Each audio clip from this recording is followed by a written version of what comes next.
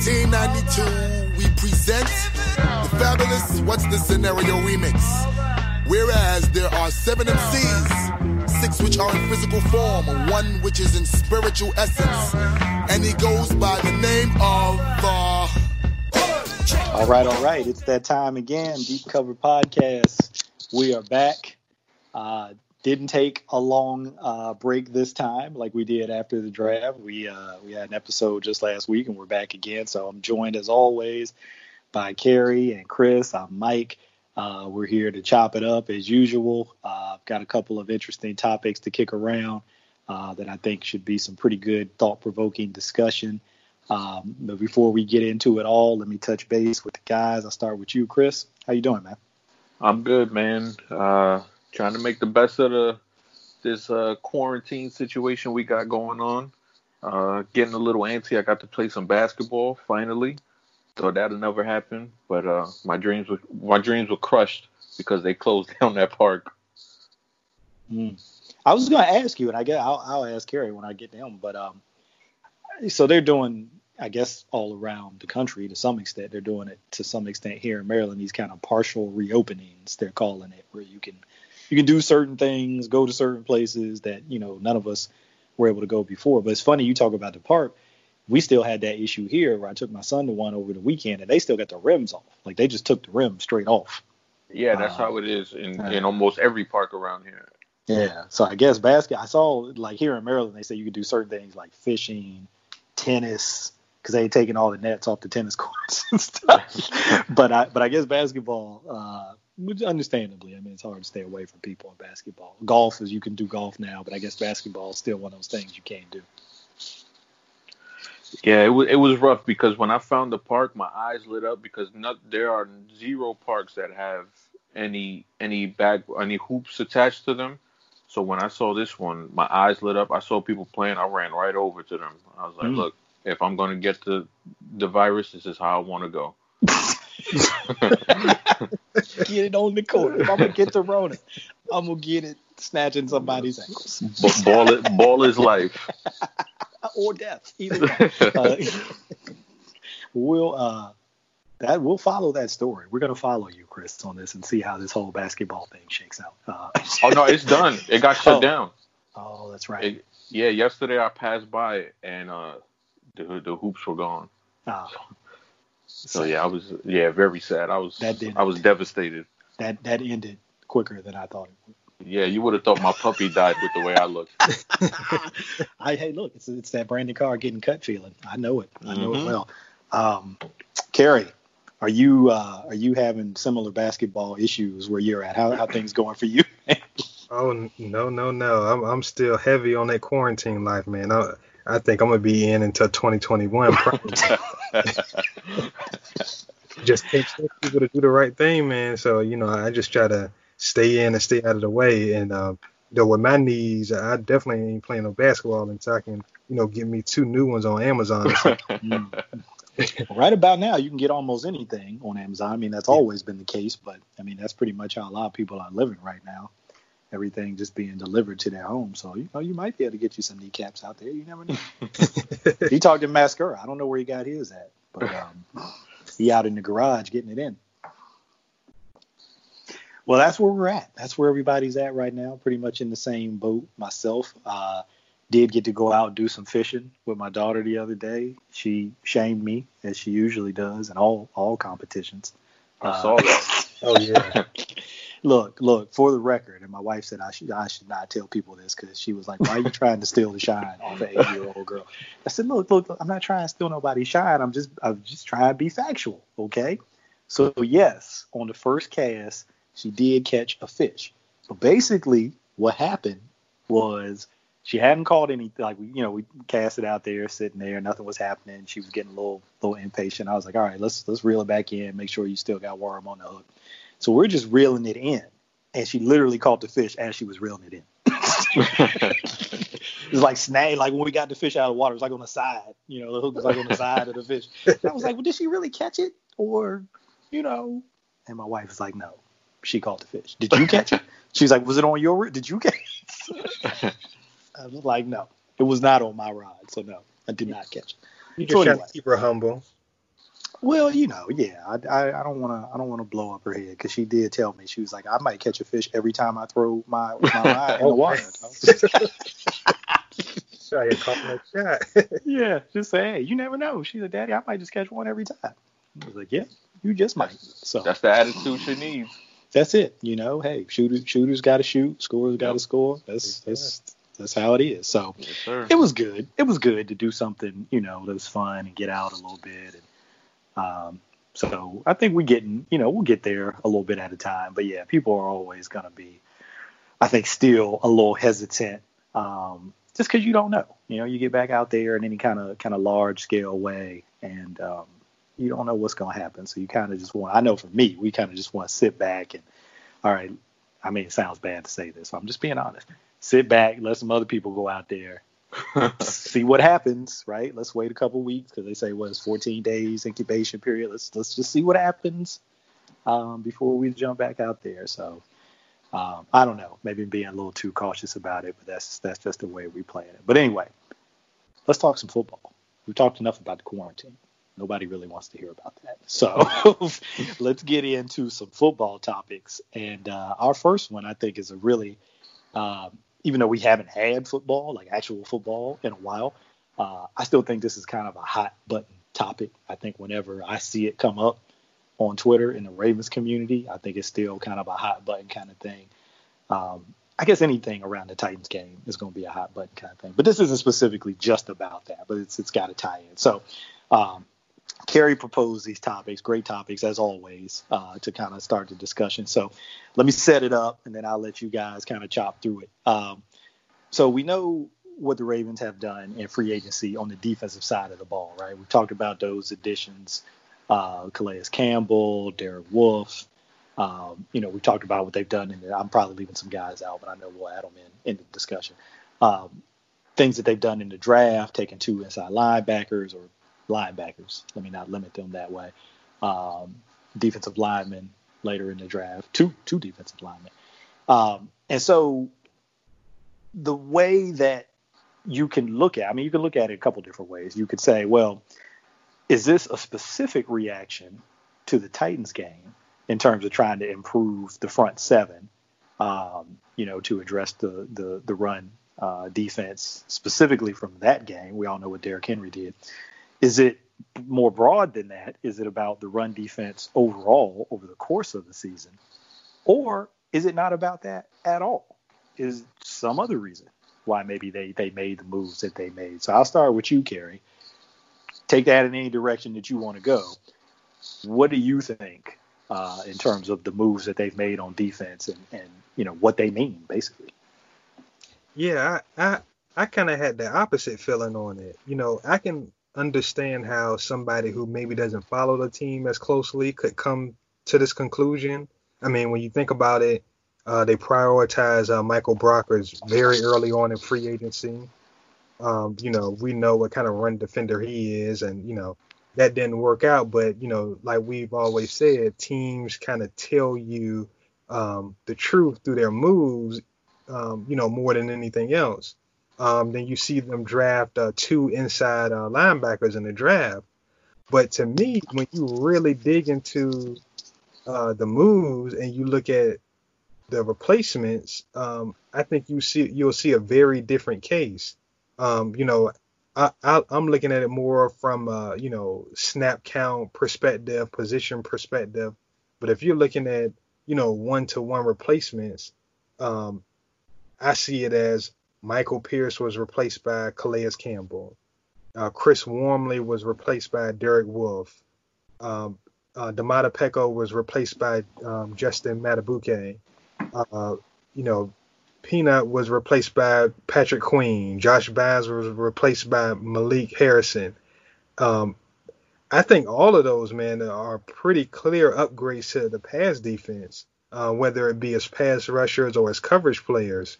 The one out of that maybe you can make the argument with is Bynes over Harrison as far as 2020 would go, based just off his experience. We've talked a lot about how, smart and instinctive Bynes was, and it made up for his athletic limitations.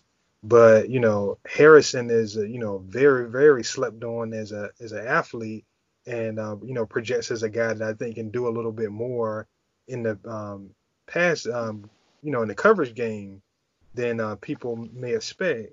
So while I think it was important for the Ravens, to improve as a run defense, I think that was something they probably set out to do and want to get more stop up front. But like I said, when you look at those moves, 1-to-1, looking at the replacements, I think it shows that they were very intent on getting better as a pass defense, and especially as an interior pass rush. So like I said, on the surface I can understand how people can feel that way, but when you really break down these moves, to me it's clear that they wanted to get better, as a pass defense. Yeah, I think you make some good points there. When you look at it specifically that way, like individual player to individual player, it does become more clear, because if it was really about, all right, we felt like, we got destroyed in the run game, particularly in that Titans game, then, okay, we would look for a direct replacement for Michael Pierce, like a guy that looked like Michael Pierce, right? That kind of body type, right. A guy that played that way. We would look for guys who are maybe more in between the tackle thumpers at inside linebacker, more than guys who, can really run and cover, right? And I know people will say, well, okay, they got Harrison. Harrison's in between the tackle thumper. But to your point, he's more athletic, man, than people are giving him credit for. I think when you turn on his tape and you watch, if you look at his size, yeah, his size tells you, or you think it should tell you, he's an in-between the tackle guy. And then you watch how he plays and how he takes on blocks, and you see that, and he certainly can do it. I'm not saying he can't do that, but I wouldn't limit him to only that. I think something I watched and tweeted out some clips over the last week of him lining up on the edge at Ohio State, and lining up at outside linebacker and like rushing and dropping into coverage and stuff like that. So I think he's got a little more versatility and variety to his game than maybe some people realize. But that's a good way to look at it. Chris, let me kick it over to you. What do you think those moves mean? Do you see it similarly to Kerry, or what do you see? Yeah, I agree with Kerry, and I feel like the Titans game just accentuated what needed to be done, because throughout the season they made these pickups where they had to rely on a Jihad Ward, and they had to pick up Petco and Ellis, and then two linebackers with Fort and Bynes. So these were already areas of need even before the Titans game. So these are just what they did. Was it feels like since they lost, that was the last thing that we saw. So it feels like they jumped to overcorrect. But when you just look at the way the season unfolded last year, these were positions that had to be upgraded either way, whether it's a Titans game or not. You don't want to go into the season with Petco as one of your starters, or Josh Bynes. He did a great job of filling in, but you don't want to go into the year 2020 with Josh Bynes as your starter and having to rely on him. So I do agree that them hitting those needs and adding all of these reinforcements on the defensive line, it was really smart of them to do, both from a veteran standpoint, because they got Wolf and Calais Campbell. But then they also thought about the future as well with the two interior guys, with Washington and Matabuke, and then also with the linebackers too. So they had they have 2020 in mind, but then they also have the future in mind too, where they could groom those guys, and it doesn't have to be a rush job where we have to bring these guys along really quickly because Derek Wolf got injured. Or, we don't have Derek Wolf, so we have to throw in a rookie now. So I like what they did as far as how the defensive side is looking so far. Yeah, I do too. I mean, you can frame it a bunch of different ways, but I think what you said there at the end is kind of the bottom line for me. I like what they did. However you want to frame why they did it or why you think they did it, yeah, that's up to each individual person. But at the end of the day, I like what they did because, and we've talked about this, I think when you look at guys like Campbell and guys like Derek Wolfe, they're veterans, as you said, but they're also guys that have been on winning teams. I know people will say, what Calais Campbell, the Jaguars last couple of years? No. But obviously we remember they had that run where they got to the AFC Championship game. And then, he had a whole nother career in Arizona. When you go back in Arizona, when Bruce Arians was there, they had some good teams, made some playoff runs. And I don't remember if he was on the Super Bowl team or not, where they played Pittsburgh. I don't know if Campbell was on that team or not. He was on that team. Okay. So, and then, we know Derek Wolfe was on the Broncos the year that they won it with Peyton. So, you bring these guys in who have been in championship games, won championship games, have been in that environment and understand what it takes to win in those situations. And, I was making the parallel to The Last Dance. Everybody kind of was captivated by that. And, early on, in the first couple of episodes, they talked about Jordan. We first got to the Bulls and how, they were winning some games. He was getting them to the playoffs, but they were losing every year. And, what we tend to really remember and focus on, which, was obvious because they won 6 championships in a row. So that's where your mind's going to gravitate. But we tend to forget about those 4, 5, 6 years where, he wasn't able to break through, right? He wasn't able to get, to the ultimate goal. And, we talked about this before we started recording that, learning to win championships, right? Learning to win in the postseason is a process. It doesn't just happen overnight. I mean, there are certainly, instances where somebody steps into something their first year and maybe he's able to be a part of a team that wins a championship. But there are usually reasons for that beyond just that great player that comes in, that good player that comes in. For most people, there's a learning process when it comes to winning, in championship environment. So I think you always want to try to add people who you think have that experience if you have a younger team. And on defense, when you look around at the Ravens, some of the guys that they had, I mean, Pierce had been here for a while. Obviously, Williams had been here and still is here for a while. But,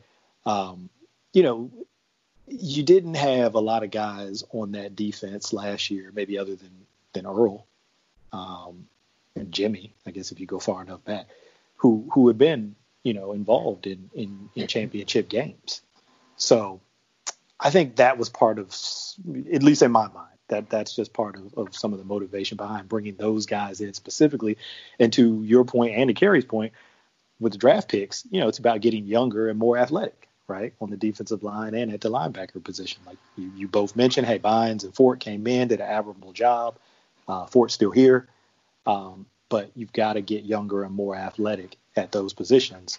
And on the D-line, you definitely had to get younger because they had, I guess I still call them young vets to some extent, Williams and guys who have been around for a while. But, you had to find a way after you brought in Campbell and Wolfe, who are not young vets. They're vets, but they're not young.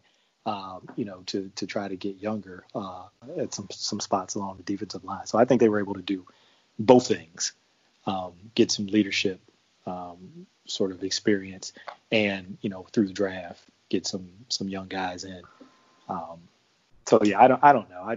The Titans thing for me is an interesting thing because it's similar to the Chargers thing where I think it sounds like an oversimplification. And it probably is because you probably should go through specific plays and really, really look at it that way. But they got outplayed.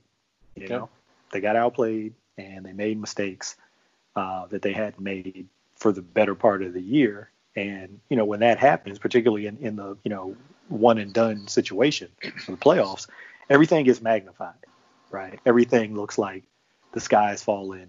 You need to fix this. You need to fix that because your season's over. But I don't think that you can necessarily overreact to things in those environments, and I don't think they did. So and like you said before we started recording, they won 14 games last year. So what they're doing is working. Yeah. So it's not like you have to reinvent the wheel and just do a complete overhaul on everything. It's amazing when you look at, like, let's just say if you go back in time after the week 4 loss to the Browns, and you say this team is not going to lose another game and they'll be a number 1 seed.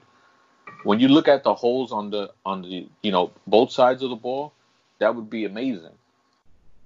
But they were able to get through all of that, and it kind of masked the needs that they had pretty much all season. Because the whole season they had holes on the defensive line, they had holes at outside linebacker, they had holes at linebacker.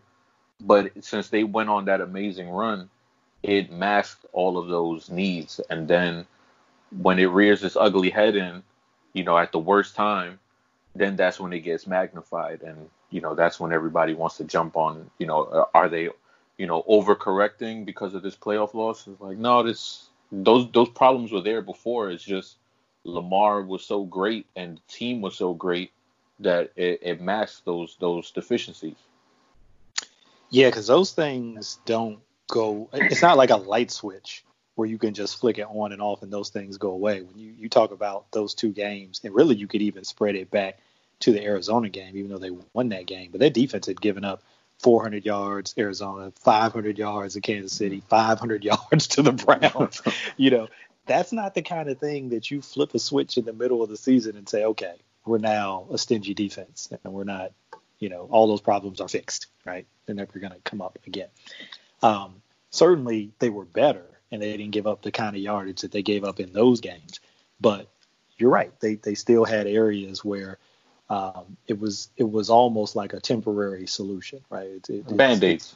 It's working. Yeah, it's working right now. And we'll continue to ride it out and try to make it work for as long as we can, get through the season, win as many games as we can.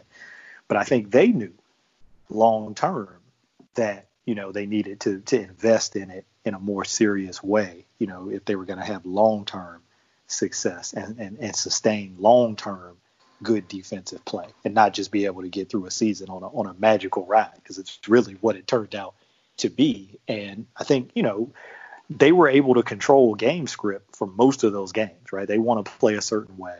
They want to run the ball. They want to maintain possession. And then, once they are able to get a lead on you, then, you're forced to become one dimensional. And that plays into the strength of their defense, which was their secondary. Mm-hmm. So, I think they have a formula for how they want to play.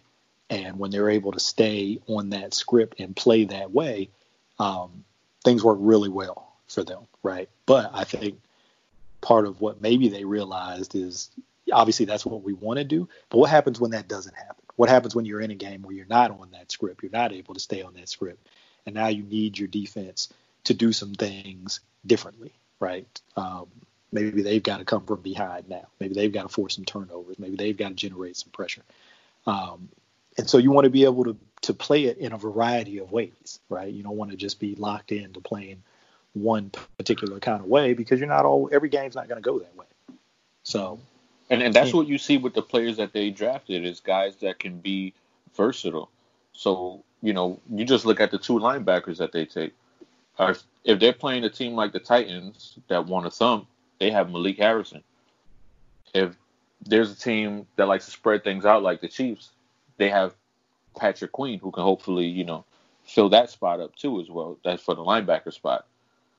So it's the guys that they brought in, they wanted to be that they could just be chameleons. Like whatever a team wants to do, we can do that as well. And we can just change weekly if we need to. Yeah, no, I agree. I totally agree with that. And so, I think the Titans game will continue to come up. It'll come up even, when the season starts, assuming the season starts. That's when you lose those games. Same thing for the Chargers game the year before. You lose those games, and like I said, it's the playoffs and it's one and done. That's going to be the narrative until you change it, right? Until you're able to win in that environment, that's going to be the narrative. From not everybody. Obviously, there's some fans who won't see it that way, but Probably for the majority of people, that would be the narrative. It's like, hey, these guys can't get over the hump. And so that's just how it is until you learn how to win those games. So it's part of the process, right? Particularly with a young team. So I'm optimistic about it. I think that they will learn how to win those games. It's just you can't put the cart before the horse, right? You got to go through the process of learning how to win, and often that involves some losing in those situations, to learn from those experiences. So it is what it is on that. So next topic, another interesting one, I think, that can be talked about in a bunch of different ways. So the Ravens, we just talked about, Chris, you mentioned them going 14-2.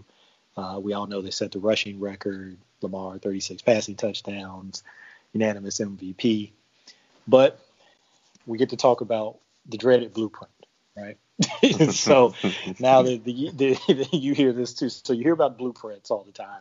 And you also hear about, well, now the league's got a year of film on them, right, on this player or on this offense, as if, the player or the offense doesn't also have a year of experience under their belt and are, working on ways that they can adjust and improve.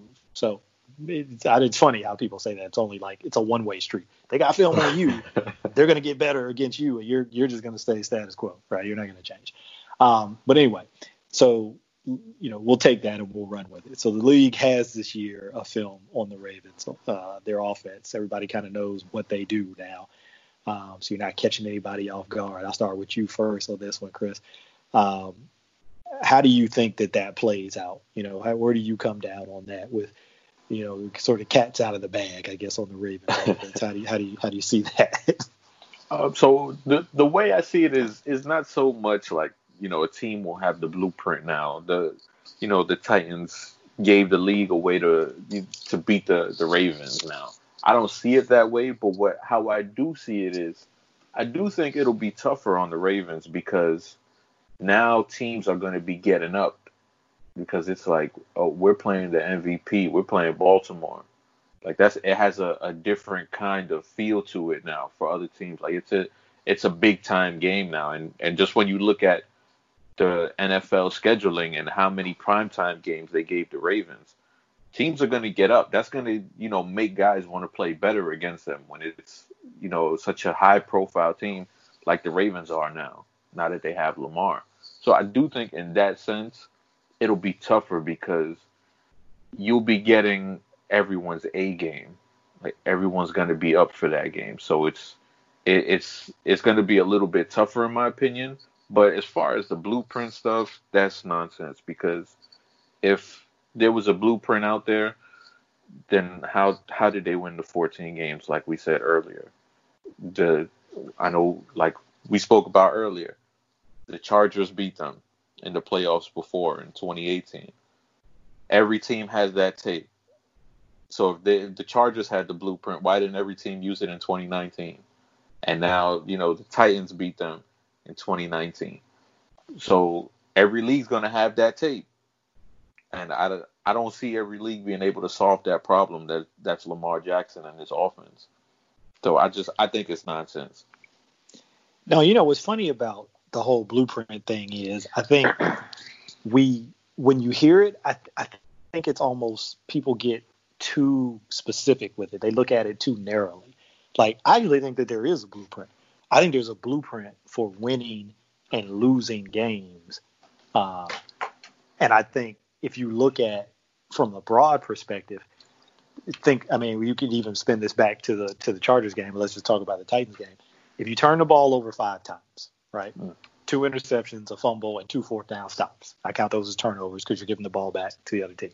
If you allow that other team to score 3 touchdowns and 4 red zone trips, if they get that lead through those 3 touchdowns, and now you become one-dimensional and have to throw the ball when what you really want to hang your hat on offensively is running the ball, yeah, that's the blueprint. That's how you're going to beat them, okay? If you do that to them, you're probably going to beat them, right? And it's the numbers were slightly different. I don't remember how many turnovers they had in the Chargers game, but I think it was a couple. They had some early ones. I remember a couple of fumbles early. And the drops too. Yeah, and the drops. And the Chargers got a lead. And then again, You take a team who really wants to hang its hat on running the ball and now force them to have to pass. Not that they can't pass, but pass in a way where they're not able to keep you honest with the pass, right? Because they're not able to run the ball as much. So now it's just drop back, drop back, drop back, drop back. They can certainly pass, but I think they want to do it when they pass, they want to do it in a way that keeps you honest, right? And that's having the complement of the run game. So to me, that's the blueprint, right? And you can say the same thing about how they play on offense when they win the game. When they run the ball and maintain possession and control the clock and keep your offense off the field, run up a lead. Now your defense is tired, right, in third and fourth quarters. Now you become one-dimensional as the opponent and have to throw the ball into the strength of their defense, which is their secondary. That's the blueprint. That is how they want to win games. So I think blueprints do exist, but they're general. There's not like something that somebody did specifically in one game. These are like blueprints in terms of this stuff has been true in football going back to the beginning of the game. This is how you win football games. This is how you lose football games. I think those things have been consistent throughout time. But I think people look at individual games and say, okay, hey, no, here it is. This is how you do it. Mm-hmm. But then if you broaden it out, you say, well, yeah, if you force 5 turnovers and do this and do that, yeah, you should probably win that game. But Kerry, okay, that's enough of my rant. Let me get your thoughts. What do you think about that, right? The league has seen the Ravens offense, and now that's it, right? It's over. The show's over.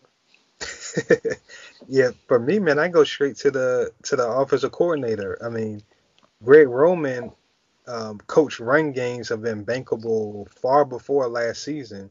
You know, you can go back to his start as an OC in San Francisco and, you know, travel all the way to 2020, and you see nothing but top 8 running games in the league. For me, his run game is no different from a credibility standpoint to, Kyle Shanahan, Mike Shanahan and now Kyle Shanahan's run game. But we just don't view those things in the same light because, Kyle Shanahan is doing it without a running quarterback, and then we associate running quarterback with gimmick. All the different runs that Roman can throw at you, his feel for when to implement counters, when to stay the course, all those things. To me, that gives your offense a floor. You know, it's a given that his teams are going to run the football at a high level. Then, the second part of that is just, Lamar being Lamar. I mean, going to next season, this dude could literally not run the ball one time next season, and defensive coordinators will still have to, account for him in the running game, based just off the gravity that his athleticism brings. So to me, those two factors just create such a strong floor that I just don't see how people can feel like there's some kind of blueprint because, they're going to get off the bus of being able to run the football. And, unless Lamar Jackson, starts to run 4.8 out of the blue, gains a bunch of weight or, whatever, he's still going to be the most explosive open field guy, maybe in the whole entire NFL. So, those two things, man, though they set the stage and, like I said, because he's a running quarterback, we're looking at it like it's a gimmicky kind of thing. And people get a year worth of film on it and, feel like they can figure it out. But Lamar and the RPO game, part of this offense, it's not all of a sudden going to evaporate because people have film on it. This is a decision-based, thing. It's a numbers game. In most cases, the defense is going to concede something, and it's up to him to figure out whether they concede on that given play. So, that's the way I really look at it. I lean more towards the Ravens figuring more things out from a blueprint standpoint than, the other way around. With those things in place, like I said, the floor with Greg Roman's running game and Lamar's athleticism, they know just as well as the league knows that, teams are going to feel like they have to make adjustments and do certain things to try to counter what the Ravens do. So what do? You anticipate those things and then you build in your counters. You find kind of tendency breaking plays and certain schemes and things of that nature, and you build those into your offense. So I think you'll see much more of that, as opposed to some kind of blueprint of figuring this team out. It kind of makes me laugh when I hear stuff like that because, like I said, like a Kyle Shanahan, his run game is bankable. People look at that and they just feel like, every week he's going to be able to run the football. So I don't hear anybody talking about, Kyle Shanahan's running game isn't going to sneak up on anybody this year. And to me, I think Greg Roman's track record speaks volumes. I think he's in the same stratosphere as far as the run game goes. So to me, if you can't figure out his running game to stop his running game, then, this is a moot point. Yeah, you hit it perfectly at the end there. So, that Shanahan run scheme, that wide zone, outside zone running scheme, whenever there is a game where somebody defends that well, and let's say they don't put up big numbers, or it's they just don't have the kind of rushing success that they're used to having. Nobody says that that's the blueprint for stopping the wide zone running game, right? Got it figured out. Nobody will ever have success with it again. You just don't hear that. But Right. What's funny is whenever you have, you said it perfectly, man. Whenever you have quarterback runs in your running game, when the quarterback run is a part of what you do, and there's maybe some option elements in there, and let's say there's a game where those get limited or kind of stopped. You say, see, told you option won't work. You can't run that stuff, right? That stuff's not going to work.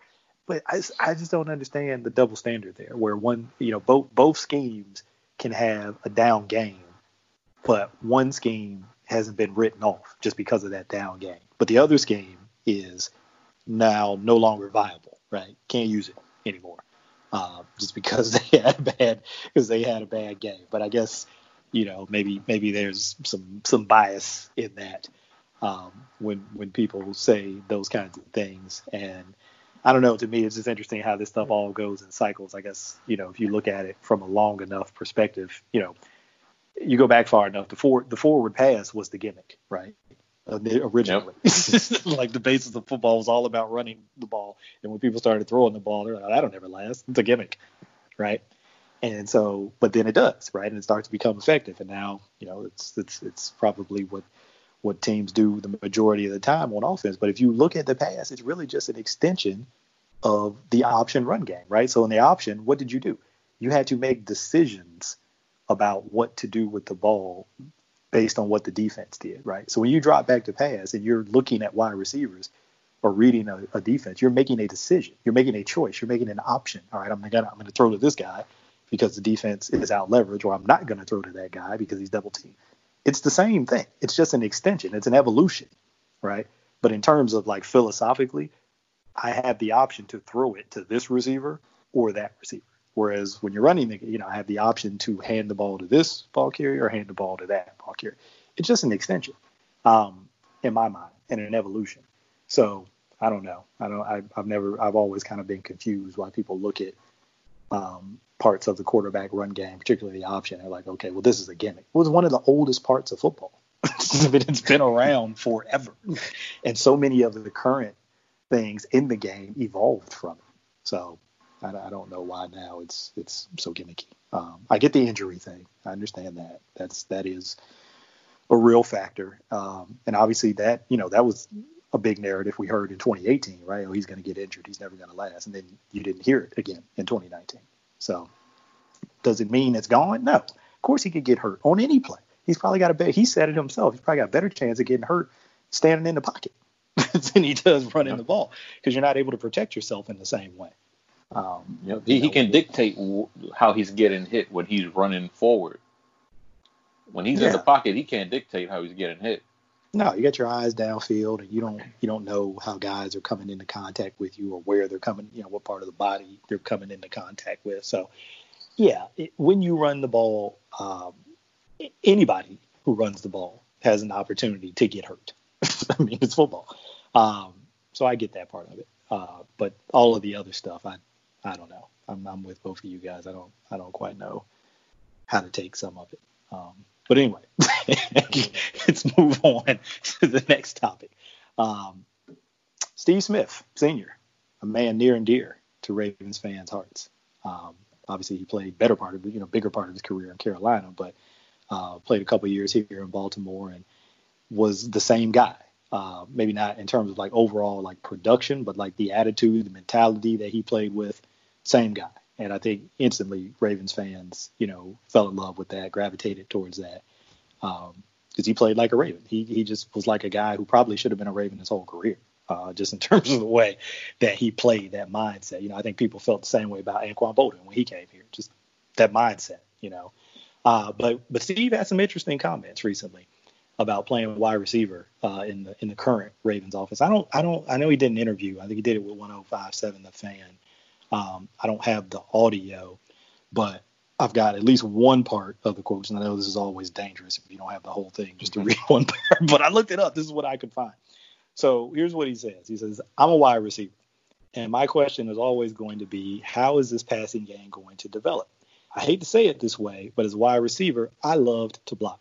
But I didn't wake up trying to block and run 70 plays a game, and 68 of the 70 are run plays, because when the contract season comes up, you have leverage because my numbers aren't up. So let me start with you on this one, Kerry. This has kind of gotten kicked around Ravens community and other places. Steve Smith saying that the Ravens offense isn't wide receiver friendly. What do you make of those comments from Steve Smith? Yeah, I thought they were interesting. I mean, on one hand, I get it. I mean, when we're talking about, like you said, contract situations, guys aren't really out there getting, $10 million a year for blocking. So, I get it from that standpoint, but I also think, more so than that, to me, it's just kind of a beauty and eye of beholder situation.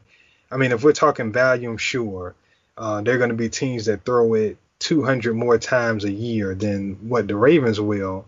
So that's a lot less opportunities from a sheer, volume numbers perspective. But when I watched the Ravens offense last year, schematically, I saw Greg Roman scheme players open, in breaking routes and, gave guys chances to make plays.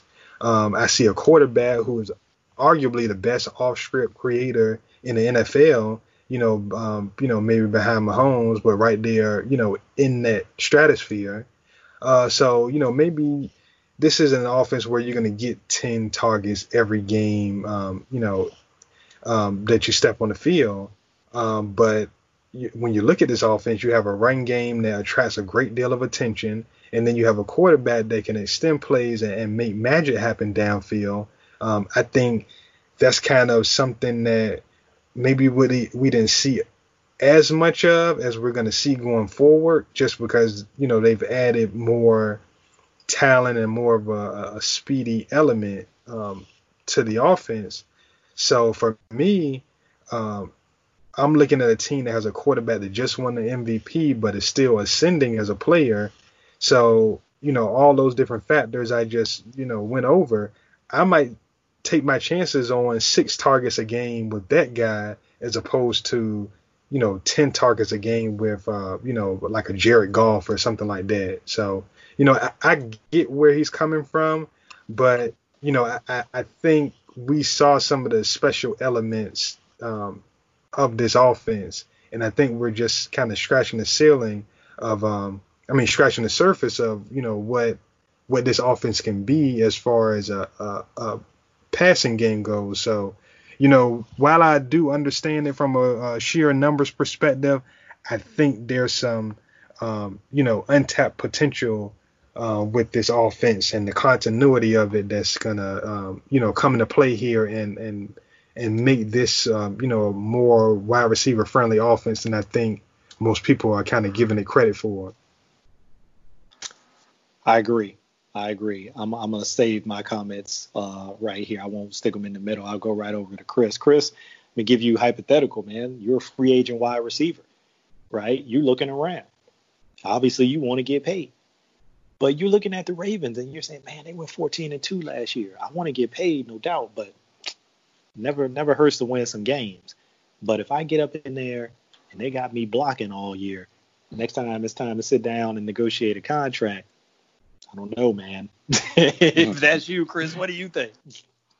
That's difficult, but I'm with as physical as football is, I'm probably trying to get paid somewhere else. Not because it's fun to win, right? It's fun to win, and you want to win, you want to be a part of something, but then at the end of the day, you also want to establish, some kind of wealth for your children and hopefully their children too. And you only have a certain amount of time to maximize that value. So it's like, yeah, winning the championship, that's cool, but I also need to make sure that my family is good for generations if I can. And how would the Ravens be able to maximize that at the wide receiver position? I'm not sure that they can, but I can see both sides of the coin because, like Kerry said, Lamar is just scratching the surface right now. But this isn't his final form. There's another level that he can hit. I mean, he was the MVP, but that's not the ceiling. He can go even higher than that. He can perform better. So we're watching a player that, got way better with just one off season. And now he has a full year under his belt, and he's going to be coming into his second year as a full-time starter. So we always say, progression is not always linear. But, I mean, just looking at his track record, you would think that he should be coming in as a better passer, or you would hope that he's going to be, slinging the ball around a little bit more this time and seeing things in year 2 where he's the full-time starter that he didn't see year 1. Because there are just certain things that you just won't be able to get unless you see them over and over and over again. And he has that full year to now see these things that he didn't get last year. So if you want to bank on that, that's fine. But I get what Steve Smith was alluding to. It's not really an indictment on the Ravens offense because, like he said, he likes to block. And, there's certain wide receivers that you could bring into a system and, they'll assimilate. And, like Miles Boykin did. Miles Boykin, the way the coaches spoke about him, he had no problem not getting the target and doing his job and, relying that he won't be pouting or, that he'll half-ass a block. He was out there working, no matter if he was getting a target or if he was getting 5 targets, he was out there working. And not every wide receiver is built like that. So I think with the Ravens, what they want to do is they want to bring young guys into their system. So when you bring a rookie in, it's like, all right, this guy has the mental makeup. Well, we believe this guy has the mental makeup like Boykin did, where it's not just about me. It's not just about how many times am I going to be throwing the ball. It's more, I'm a team player, and I'm willing to do everything that I can to win. So I think that's why we see them bring in so many young guys, where you have Prochet, Devin Duvernay, Miles Boykin, Hollywood. We see those guys that have that kind of attitude and mindset where they're not going to be divas. Well, that's what you hope. They're not going to be divas. They're going to come in and do what they have to do. But then on the opposite end, if you bring in a guy who's a free agent, let's say, I don't know, like let's just say, for example, like an AJ Green, who's used to getting targets. He's, not a guy that's going to be used to blocking all the time. That could be a frustrating situation because this is a guy who's used to being that number one wide receiver in a pass-happy offense. So I can see both sides of the coin. Definitely see both sides. Yeah, and you make a good point there at the end about the distinction between free agent wide receivers and guys that they bring in through the draft. Because you're right, from a free agent wide receiver perspective, even if you're not AJ Green, I mean, you can go back to Seth Roberts, right, who they brought in last year.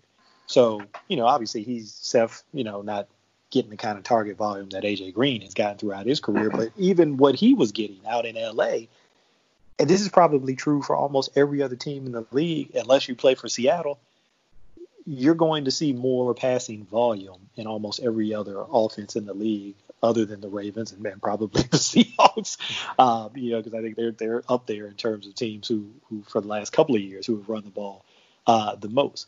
And so if you're a free agent wide receiver and you know that you're going to a team that runs the ball as much as they do and throws it, I won't say as little, but doesn't throw it at the same level that most of the other teams around the league throws it at, then yeah, practically from a contract standpoint that that's probably not gonna help you when it comes time to negotiate your next contract. So that, like both of you guys said, that part of Steve's point is very practical and very real.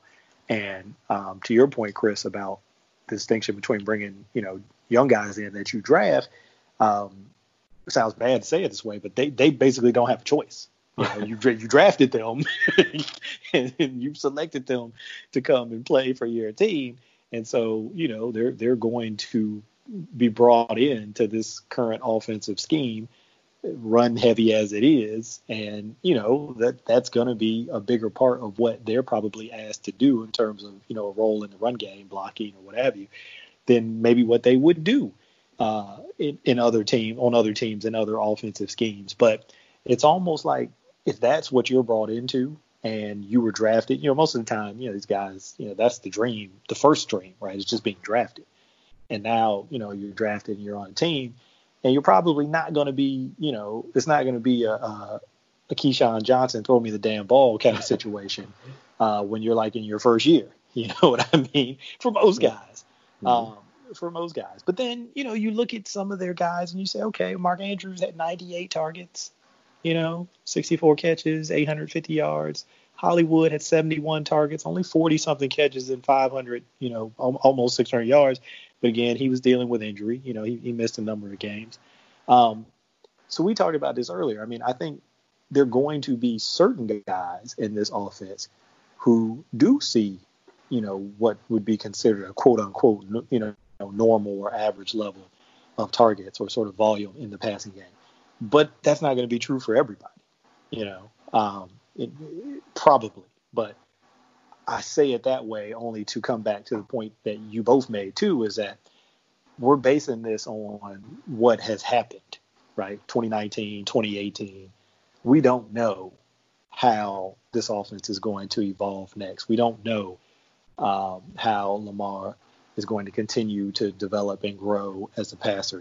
Like you said, Kerry, he's just scratching the surface. We don't know what that ceiling is going to be. And there's so many Jordan references in there, right? The ceiling is the roof. We could talk about the contract stuff. You're being selfish when you're thinking about your contract after he's gotten paid, of course. It's just I've watched so much of The Last Dance with my son. I got so many Jordan references in my head, Jordan quotes in my head. Winning has a price. Come on, get out there and block. Has a price. But yeah, look, I just think that the practical part of what Steve Smith said, I totally agree with. And I think that's real when it's time to negotiate your next contract. I think what he's saying is very real. And I think it just kind of got overblown because, I don't think he came out and was like, look, do not go there. If you're a wide receiver, you do not want to go to the Ravens, right? That's the end of your career. That's not what he was saying. He's just, look, this is how they play. This may not necessarily be what you're used to if you're coming from another team, and you just need to be aware of that and how that might impact you going forward, if you go there. And I think that's real. I think every guy has to look at that. And if you look the last couple of years at the free agent wide receivers that they brought in, not a lot of guys have stuck around, right? You go back to 2018, you can look at Crabtree and John Brown. Willie Snead has stayed. Right? You can look at Seth Roberts last year. He was one and done.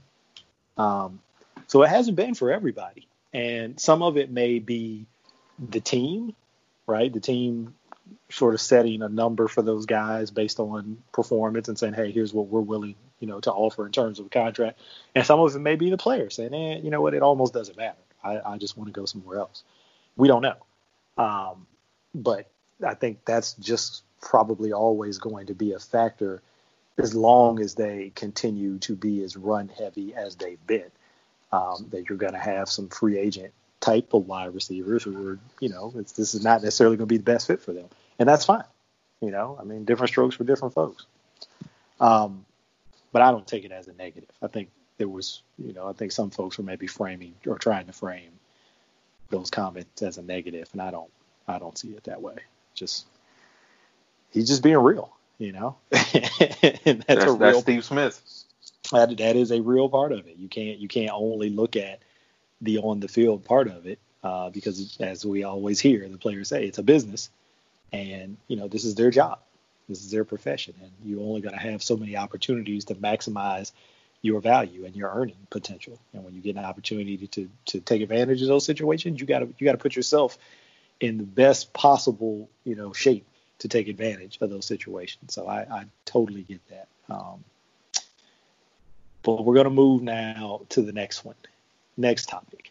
And this one, it's a topic that I think we all agree we had to talk about. I know recently it's kind of been overcome by events because I guess this is not even something that's going to be up for vote among the NFL owners anymore. But Jim Trotter broke a story, I guess about a week ago now, where there was this resolution where a team could improve its draft position if it hired a minority as a head coach or general manager. What improved meant, I don't have the specifics in terms of like, all right, you're going to move from one round in the draft to another round or this pick to that pick.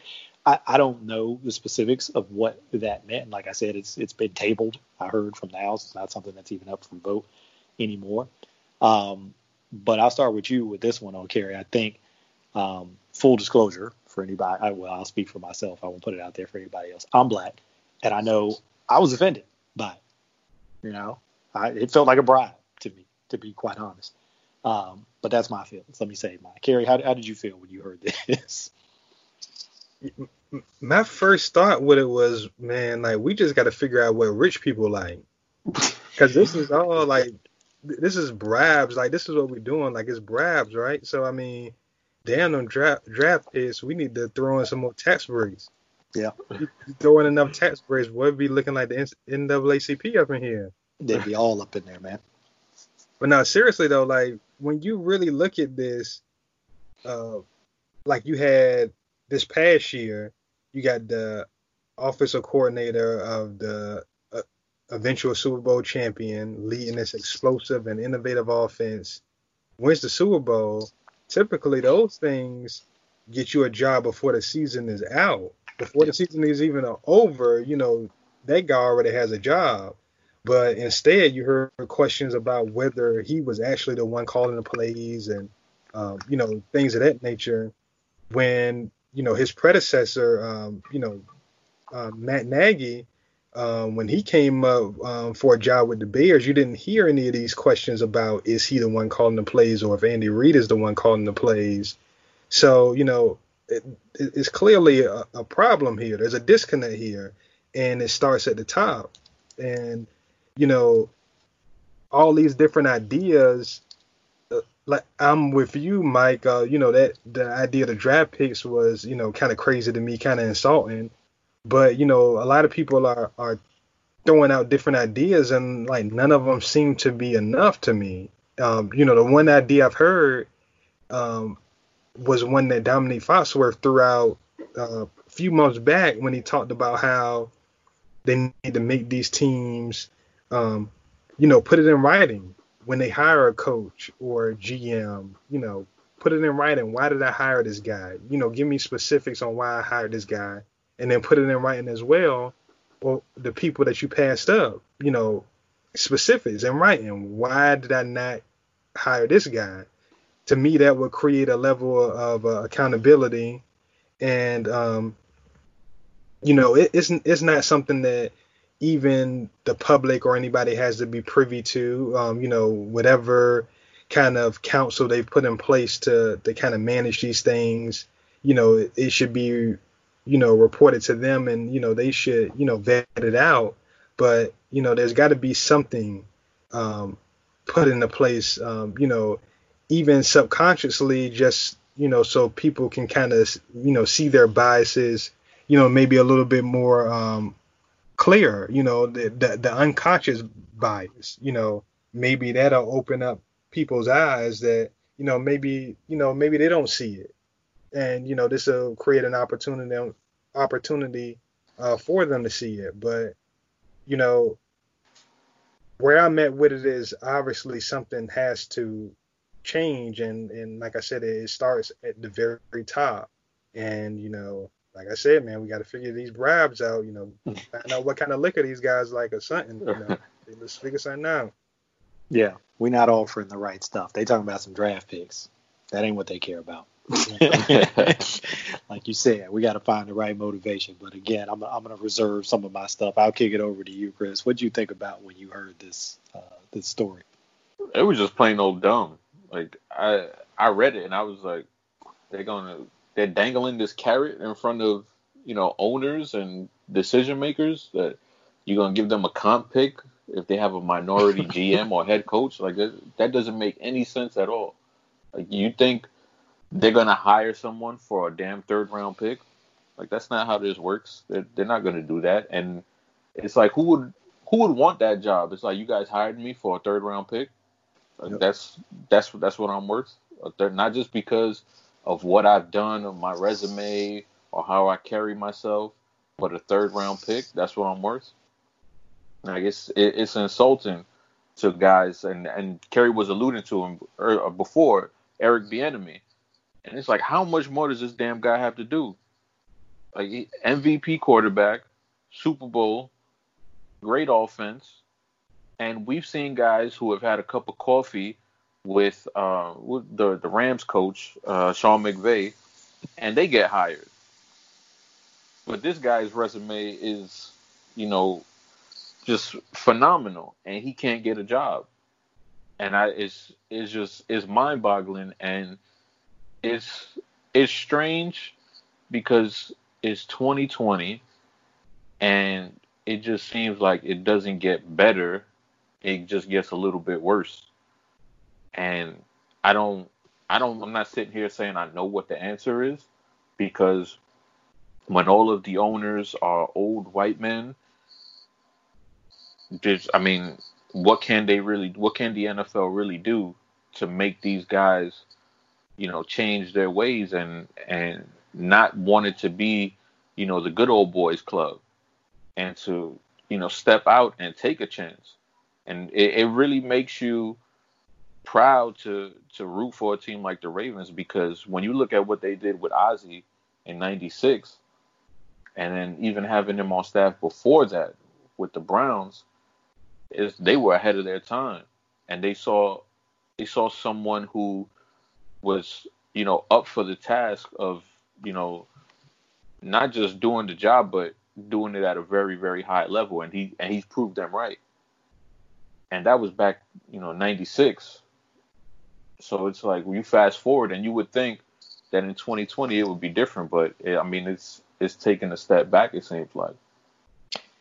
Yeah, and that was in Jim Trotter's article, that last part you said about taking a step back. He actually said, in terms of the number of minority GMs and head coaches, it matches the low, the 17-year low. It's 2 GMs and four head coaches.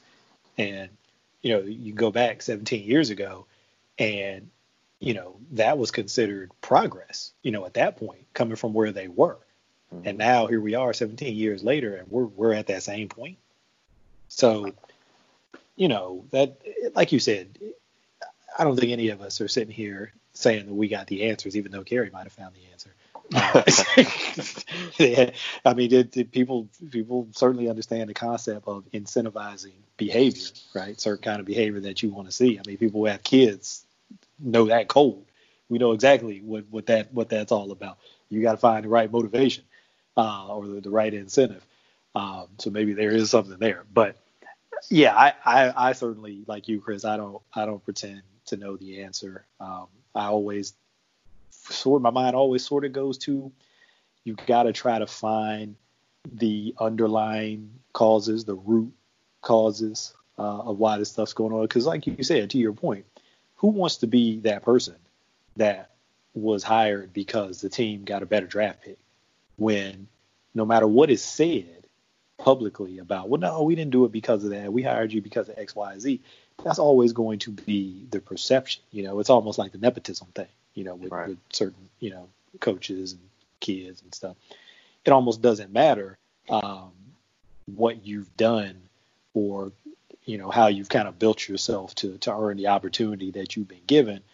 Some people are always going to just see, well, you got this job because of who your dad was, or what have you, Right. It's just how that perception goes sometimes.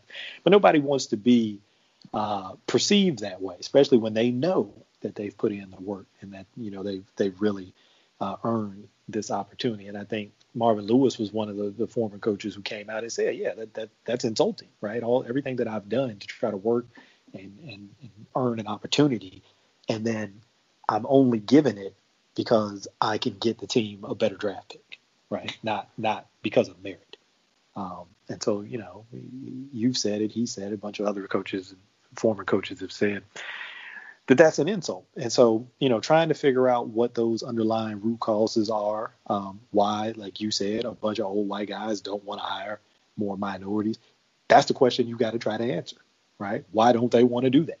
Because I don't have the numbers in front of me, but I think it was either Jim Trotter or maybe it was somebody else who looked at the records of the minority head coaches who've been in the league over that period, over that 17-year period. And, number of games they won, playoff appearances, Super Bowl wins. And they were pretty darn good. I think they were better than average when whoever put that out kind of looked at their numbers and then just looked at non-minority coaches and their, the same numbers for them over that period of time. And it was above those numbers. It was above average. So it's not because they don't win as much, right? You would think, okay, if you're making that decision, if you're basing your decision to hire a head coach or a general manager on their ability to build a winning team, and you look at those numbers and say, okay, these guys have done that at an above average rate, but I'm still choosing not to hire them or consider them for a position, it's not because of their track record. So then what is it? And then that's what you've got to try to get to the heart of before I think you really can, start to make some headway in this. But those are uncomfortable discussions. And a lot of times it's going to expose some things that people don't want to expose. And it really forces people to take a hard look at themselves. And, it's easier to just say, how about we give you a higher draft pick if you hire a black person? That's a much easier thing, a much easier conversation to have. As crazy as it sounds, it's still a much easier conversation to have to say it, as opposed to saying, well, if you say you want to pick this person because you want them to build a winner, and these guys have built winners, but yeah, you don't want to hire one of them. That's a much more difficult conversation to have. Tell me why, right? Then tell me why. What's your reasoning? But I think that's what you have to do. And these guys are wealthy, they are powerful, and quite frankly, they, to your point, Kerry, you talked about Dominique Foxworth's idea. They don't have to answer those questions right now. They can just not answer it. They can just choose not to answer it, and they move on, and they can sort of check the box of some of the things that are in place right now with the Rooney Rule and those kinds of things, and say, hey, we interviewed a couple of minority candidates, get off my back, right? I did what the rules require me to do. So I don't know. It's one of those things that, it's a microcosm, right? This isn't just about the NFL. I mean, this is the country at large, the world at large. We all know that these things happen and continue to happen. And until people are willing and ready to have those conversations, to look at the deeper underlying causes behind why they think what they think, then you're kind of always going to be stuck in kind of this stagnation. You're not ever going to really be able to make any progress because you got to put that stuff out there. It's going to be ugly, and it's going to get contentious. But I think you got to go through that. You got to do the hard work of slogging through that to try to get to some real answers, some real truth behind what's going on. And I don't know how many people have the stomach for that. Yeah, it's because, and like we said, a lot of these guys are old, like old men who are stuck in these old ways. So maybe it's going to take, these guys, eventually dying off, and then we get new owners in there who maybe have different, brought up differently than they were. I mean, maybe that's what it'll take. But I mean, as of right now, it doesn't seem like it's going to change anytime soon. It doesn't. And even though I think we all pretty unanimously disagreed with this approach, I will say, I'll give this diversity committee, I think it's kind of where this proposal originated, the NFL Diversity Committee, credit for looking for ways to improve. I don't particularly agree with that way, but they're looking at ways to try to improve these things, to try to make it better. So, I credit them for that. It's easy when something like this comes out to beat up on it and kill it and say, oh, this is a ridiculous idea. Why? Come on. And I agree, and I think it was. But I even had to catch myself and say, okay, well, yeah, that's easy to say. But what's your idea, right? What do you have that's better than that? So, at least they're making an attempt to try to address this issue and deal with it because, I think you're just looking for something that's representative, right, of the league. You're not saying you got to have 32 minority coaches and 32 minority GMs, but I think the league is like 70+% black in terms of the players. And so you're just looking for something that's representative of that, right? So I don't know what that number is. I'm not trying to say you got to set any kind of quota or anything like that. I definitely don't think you do that.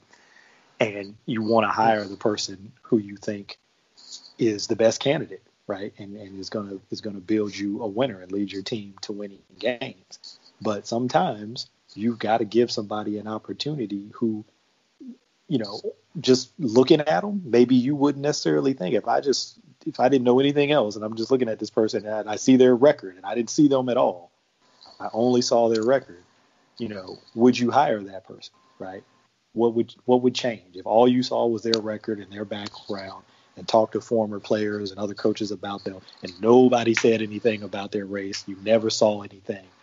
What would change, right? Would you make the decision to hire that person just based on that information? And then would you change that decision when you saw them? I mean, these are the things that I think you got to think about. That's it. You got to play love connection with them. You do. And then look, I heard somebody else who said, look, man, this is something that is just always going to be the case. People who are in the position to hire in any industry are going to hire people who they feel comfortable with. And to me, the person who was telling me this, that maybe I'm reading too much into it, but to me, that was like a code. I was like, what do you mean comfortable? Comfortable in what way? Like they like them? What are we talking about? Because I'm like, if you're talking about that, then yeah, I agree with that. I think that happens all the time. I think people will say, hey, look, you know what? I got a bunch of different candidates here. This person might be like really super technically smart. This person might have all of this great experience.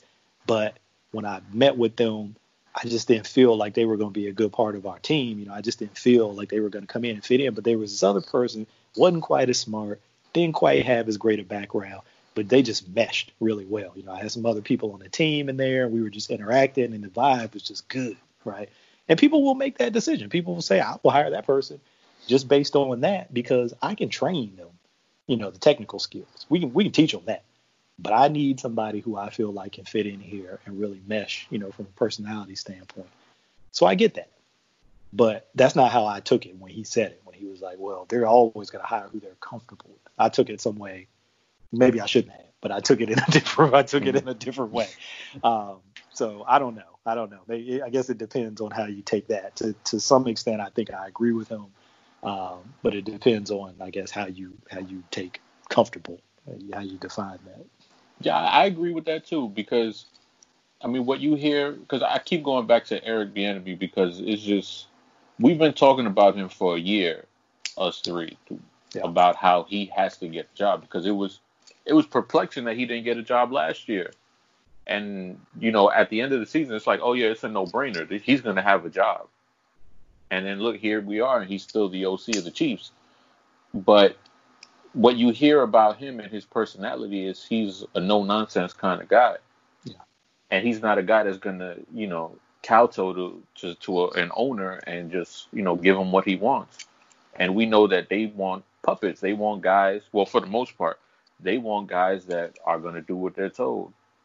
And, we all know how, the stigma of the black male is, of how, you're not going to be able to control, a black guy or something like that. Or I want the black guy to listen to what I'm telling him to do.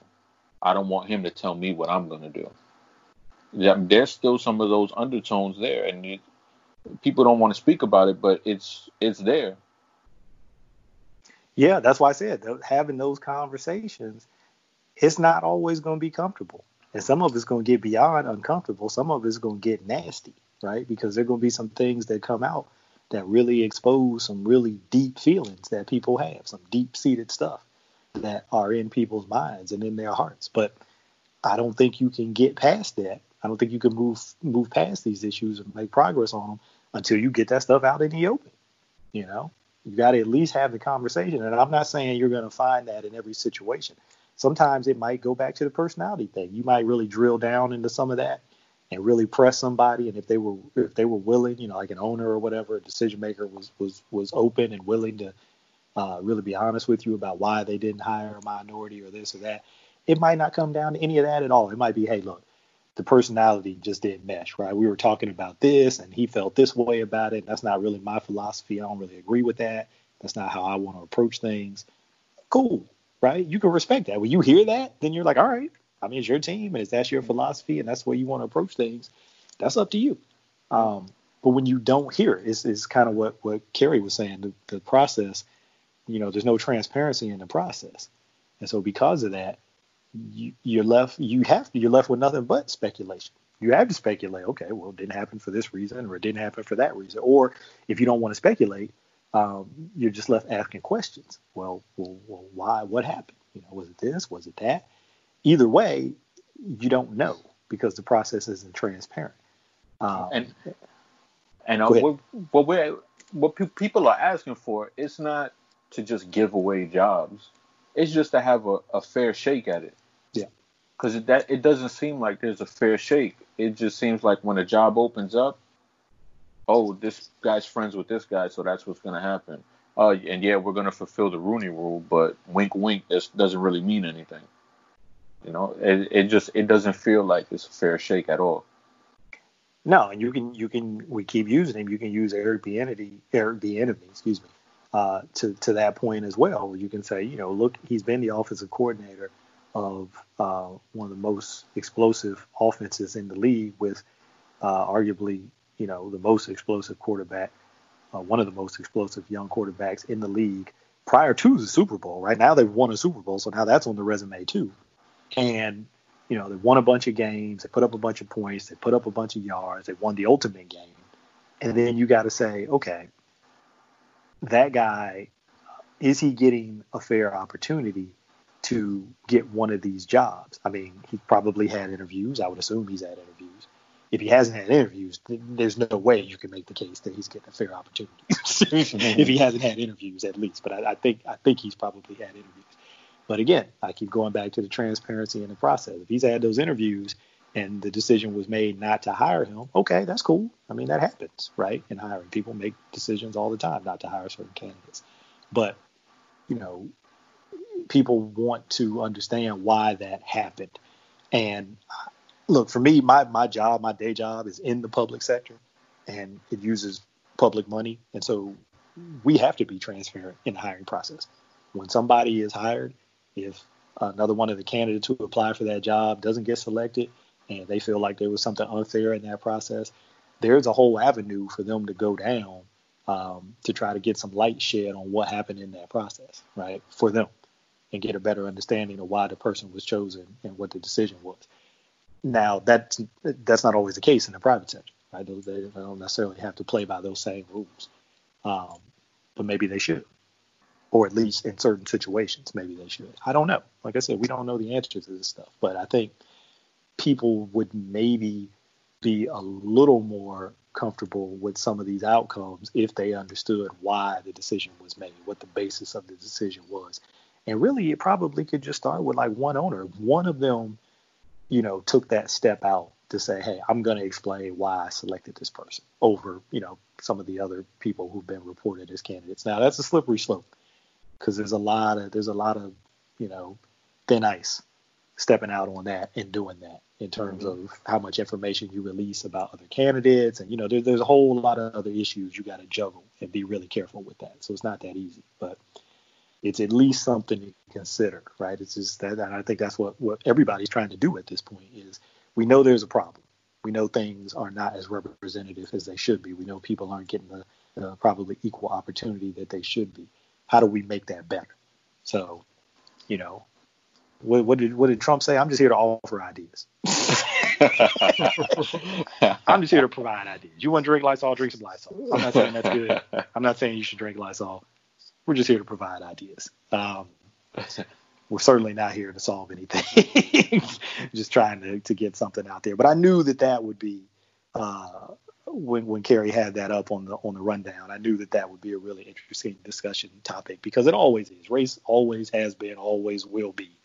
An interesting discussion topic in whatever form it takes. We're talking about hiring. You can talk about it in policing, whatever, housing, whatever avenue that comes up in is always an interesting discussion because it's an emotional one, number one.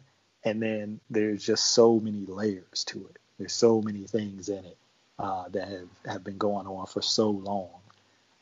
That there's just a lot of different ways to go with it and to talk about it. But at least from my perspective, I don't have anything else to say about it. Either one of you guys want to add anything else on that topic? I'm good. I got it off my chest.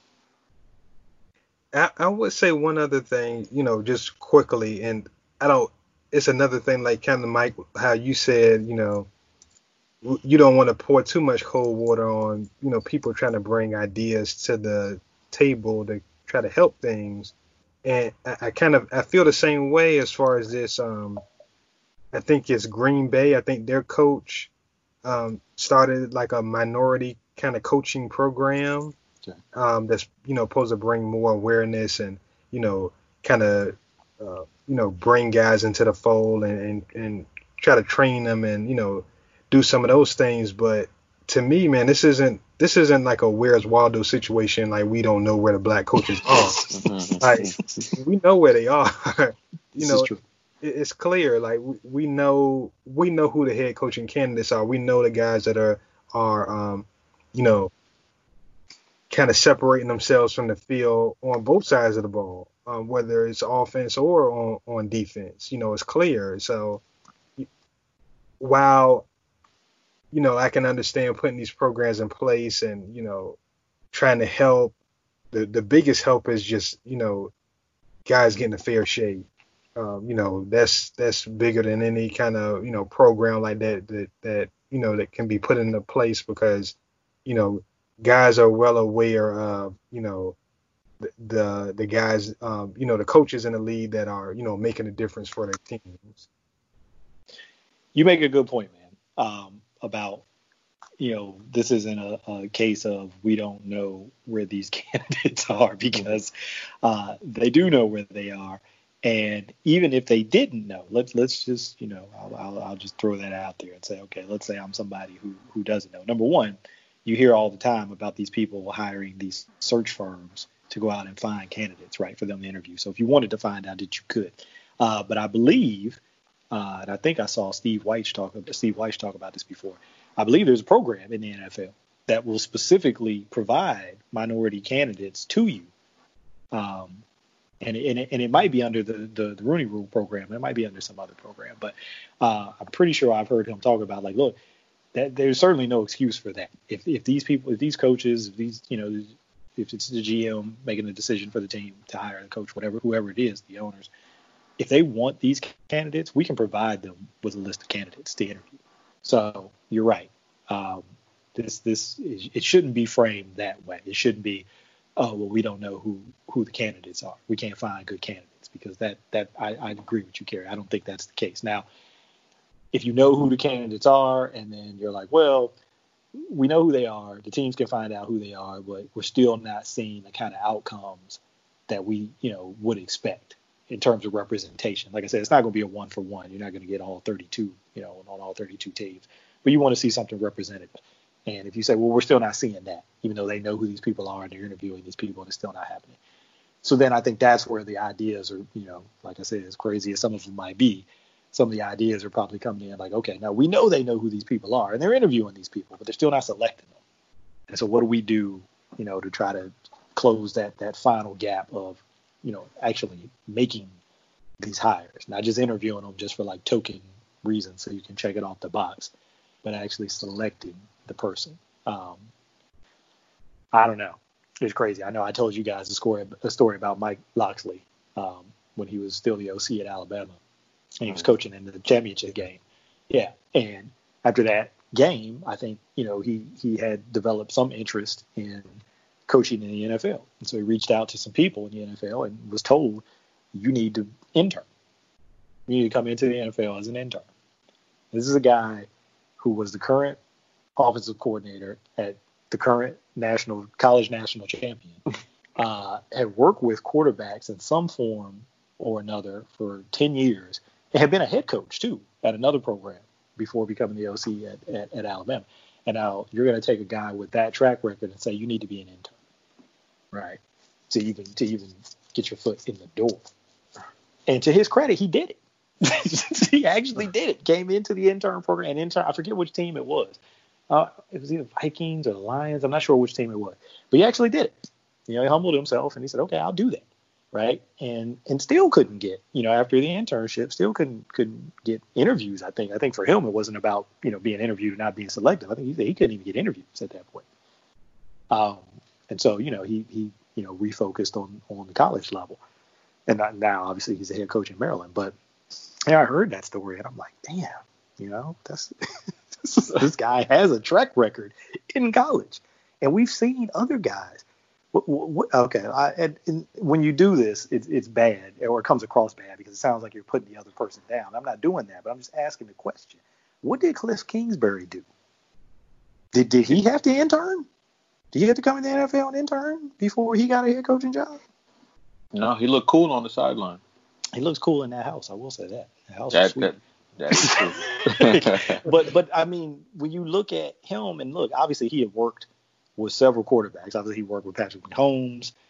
He worked with Baker Mayfield. I mean, he worked with a bunch of guys and had some prolific offenses. I don't know that they won a ton of games at Texas Tech, but had some prolific offenses. But so obviously he had the background of working with quarterbacks and had been a head coach. But the international championship game that I know of. So I don't know. To me, when I heard that and I thought about Kingsbury and sort of how his NFL opportunity materialized, and then thinking about Locksley and what he had to do. And look, I've heard stories about Locksley from just like a personality standpoint, so some of that stuff's out there too. So I'm not here to pretend like I understand the whole picture of who Mike Locksley is. It's certainly more complicated than probably what I'm aware of. But just if you isolate those things in a vacuum and just look at background, and one guy is told you have to be an intern first to even get considered for an opportunity in the NFL, whereas the other guy, Kingsbury was going to be the OC of USC, wasn't he? I think so. Yeah, I think that was the opportunity he was going to take. So I don't know, man. There's probably, we could do multiple podcasts about those kinds of stories of people who otherwise look like qualified people being told that they had to do some things that other people didn't have to do. We could probably do that on and on and on. And I'm not trying to, be super negative with it. But I mean, these are realities. These things happen. And then, like I said, you just have to be willing to cut to the heart of it and ask yourself, well, why did this happen? Can somebody explain why it happened? And if somebody's willing to say, well, look, Loxley's an asshole. That's the problem. You meet him, he's arrogant. He doesn't want to listen. He's contentious. He's not good with people.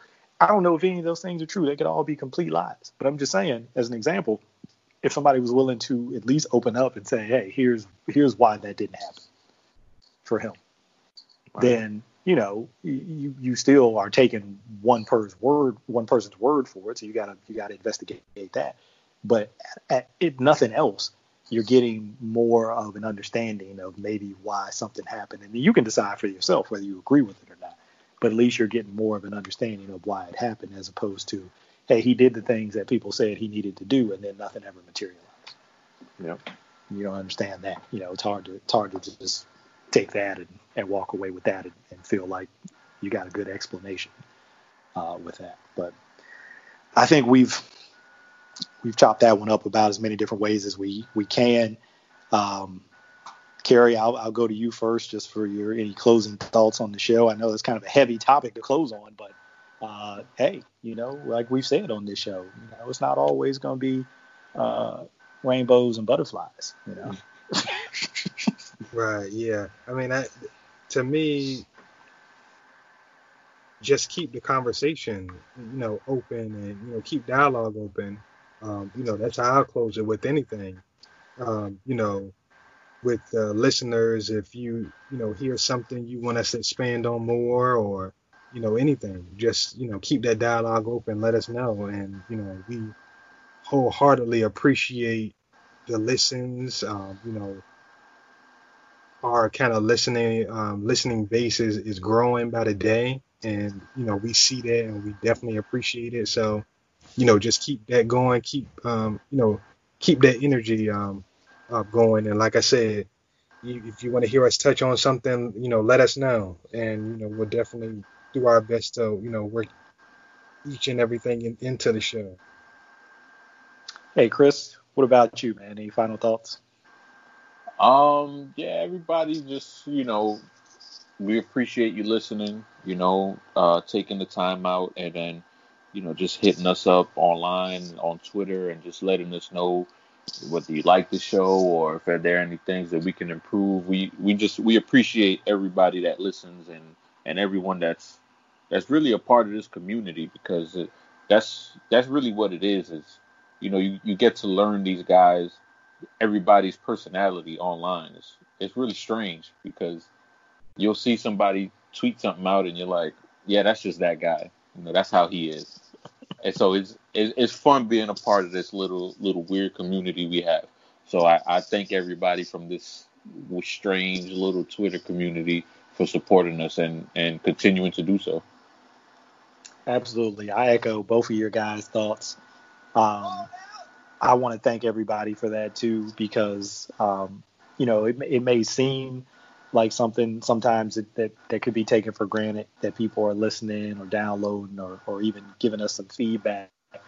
But everybody's time is valuable, man, and you could be doing something else with your time. But for the people that are listening or providing any kind of interaction with the show, you're taking some of your time to do that, and I appreciate that. So I'll just also echo what Carrie said. Just keep the conversation going, man. Keep the dialogue going. I mean, some of these things, with football, we try to have fun with it. We try to talk about, things that are fun and entertaining. But, it's also a part of life and the bigger world. And, some of these issues are always going to be fun and aren't always going to be entertaining. But it doesn't mean that they shouldn't be discussed. And so, we just try to keep that going. And when you do it, just try to do it in a respectful way. It's easy to get emotional with some of this stuff, and maybe get into some things that some comments that maybe you regret, or some things that you wish you had said differently. But you can just try to kind of tamp the emotion down a little bit. You know what I mean? I know it's hard sometimes, but just try to tamp it down a little bit. And I always take something that Dan Hatman from Scouting Academy told me. I haven't done it in a couple of years now, but he said this to me multiple times, and I always take it with me. He tries to approach every interaction with somebody, whether it's online, social media, or in person, whatever, on the phone. He tries to always approach those interactions, assuming that he can learn more from that other person than they can learn from him. So, you know, for me, I always try to keep that in my mind. Don't come into it thinking that you got something that you drop on this person. You know, try to approach it from, man, you know, I think I'm going to learn something here from that person. So it's a good operating approach, I think, to life in general. And I always got to give Dan credit for that. So that's all I got. I guess we're going to wrap it right here. We'll be back at you guys soon with another show and another set of topics. And you just never know with the NFL, man, right? News pops at various times, and what can seem like a slow period or kind of a down period, something can pop, and next thing you know, you got a bunch of stuff to talk about. So we'll see how it goes. But either way, we're going to be back. So as always, thanks for listening. Catch you next time. When you feel my laser beam coming down, run up, no sound, leaving cracks in the ground. What's going on, my man? God damn, I know my brain is hurting. Listen up, bust up, rhythm will hit him, then I get him. Flip on them, shit on them, hit on them, then I will sit on them. Open up your mouth if you want the food to get through. Flip cold, cause I'm in the mood. Yeah, man, that's how it goes. Body grip a cup, blood coming out the nose. Give me your Band-Aid. What are you asking for? More holy and sacred and pure. Adverse, exact, check it in the bust a new rap, bust the rhymes, or bust this written rhymes. Yeah, y'all, in 92, I'm packing my round spray. Anyway, take a lick, drive core quest leaders of the new school. Mad terror when still thick. Rah, rah, rah. To my dragon, baby, stop whining. I see my influence still shattered. More crazy in 92. Time to go, yo, that's the scenario.